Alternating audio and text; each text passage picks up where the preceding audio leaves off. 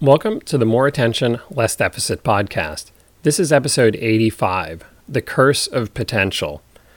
The occasional great success can be more damning than the failures if it raises everyone's expectations. People with ADHD struggle with inconsistency and are more likely to face this challenge. We talk about what to do about it.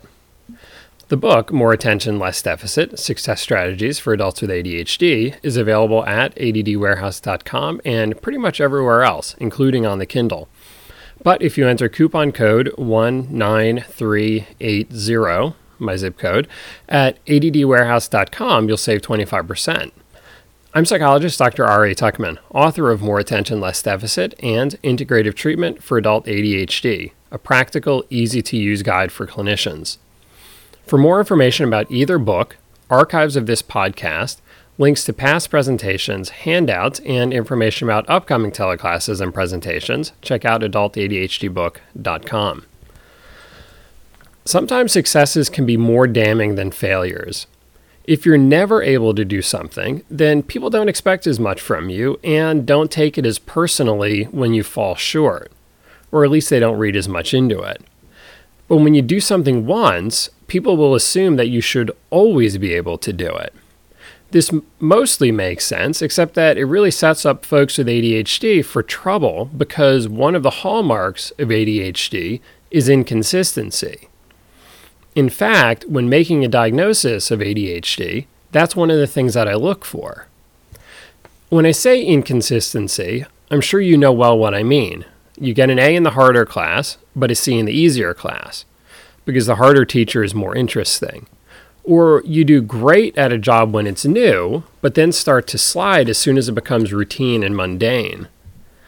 Or you're never late when you first start dating someone, but then you get to the point of never being on time. Or maybe sometimes you're early, but mostly you're late. This inconsistency can be confusing for other people, and for yourself. We assume that if you have the skills to do something once, you should be able to do it again. This is reasonable, except that people with ADHD are often weak in the skill of consistency. That is, being able to perform at the same level time after time, or being able to follow routines where they do the same things in the same order. This includes the ability to be able to manage all the details, like keeping your stuff organized, remembering what to bring with you, managing your time well, etc. This also involves basic lifestyle matters like getting enough sleep, since that can also have a big impact on your ability to do your best work. Finally, it also involves the ability to stay interested in something for a long time and the ability to slog through something even when you're not that interested in it. There are some people who are very good at routines and doing the same things in the same order every day. They may not live exciting lives, but, the world needs those people too. These folks tend to be more consistent and not show a lot of variation between their good days and their bad days. So they're very predictable. Maybe a little boring, but predictable because there aren't a lot of surprises. By contrast, people with ADHD tend to have a much broader spread between their best days and their worst days.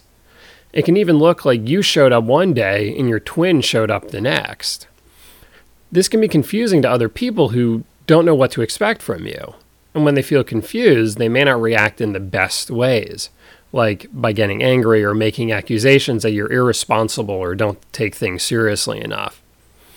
It can also be confusing for you if you don't even know what to expect from yourself.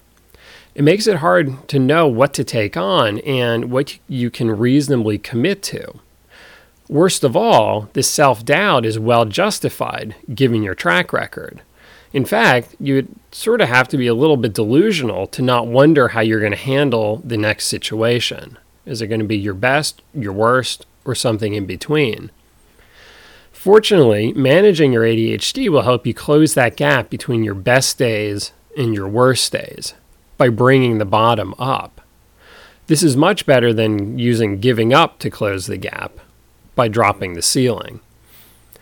You can improve your overall batting average by learning about ADHD, understanding how your brain works and processes information, applying ADHD-friendly strategies to manage life's obligations, and actively treating your ADHD. You know it's working when you have fewer bad days. Those bad days aren't as bad. You recover more quickly when you do get off track. You have more good days, and your good days are even better, so you've raised the ceiling. So you'll still have some bad days because everybody does, but overall you'll be more consistent and your average will be higher. As for what to expect of yourself, expect some inconsistency. Don't measure your job performance or, God forbid, your self-worth based on small pieces of time, an hour or a day. There's just too much variation, so look at the bigger picture. Keep striving to make each hour a good one, but don't live or die on any 1 hour. It might be worth thinking about your performance in the way that you think about that early spring weather, when it could be either really cold or rather warm, and the temperature could change 30 degrees from one day to the next. I'm not saying you have to be happy about the swings in performance, but accept that it is a part of who you are, and then plan ahead for it, just as you would plan ahead by checking the weather forecast more when you know that it can vary a lot. When it comes to planning ahead in your life, try to avoid scheduling too much at once. Try to spread things out more so that you don't leave yourself vulnerable to disaster if you have an off day. When you do have an off day, make up for it the next day. Don't spend too long knocking on yourself after a bad day or bad hour. Focus instead on what you need to do now to improve the situation. Beating up on yourself doesn't actually improve anything and just wastes more time. Plus, it makes you more likely to engage in other unproductive coping methods that'll only make you even less productive. You'll also need to manage other people's expectations of you so that they aren't confused or disappointed. You don't need to give them a long, complicated explanation, but, when it's appropriate, tell people that, for you, some days are better than others, but at the end of it all, you get done what you need to. If they have something that's really important for you to get done, ask them to tell you that, and maybe even remind you. This makes it more likely that they will be happy in the end.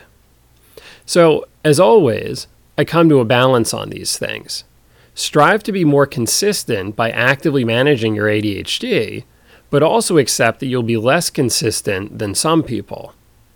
Ironically, the more you can accept that, the less time you will waste getting down on yourself, and therefore the more consistent you will be. I love it when it works out like that. After a winter break, we're heading back into presenting season, and I have a number of teleclasses and live presentations coming up. As always, you can find them on the presentations page at adultadhdbook.com. Also, in case you haven't noticed in the last few weeks, all 85 episodes are now listed in iTunes or, wherever else you find your podcasts. So you can go back and pull down some of those older episodes that you might have missed. Based on the number of recent downloads, you've all been busy beavers, which is great, so keep up the good work. Until next time, thanks for lending me your attention.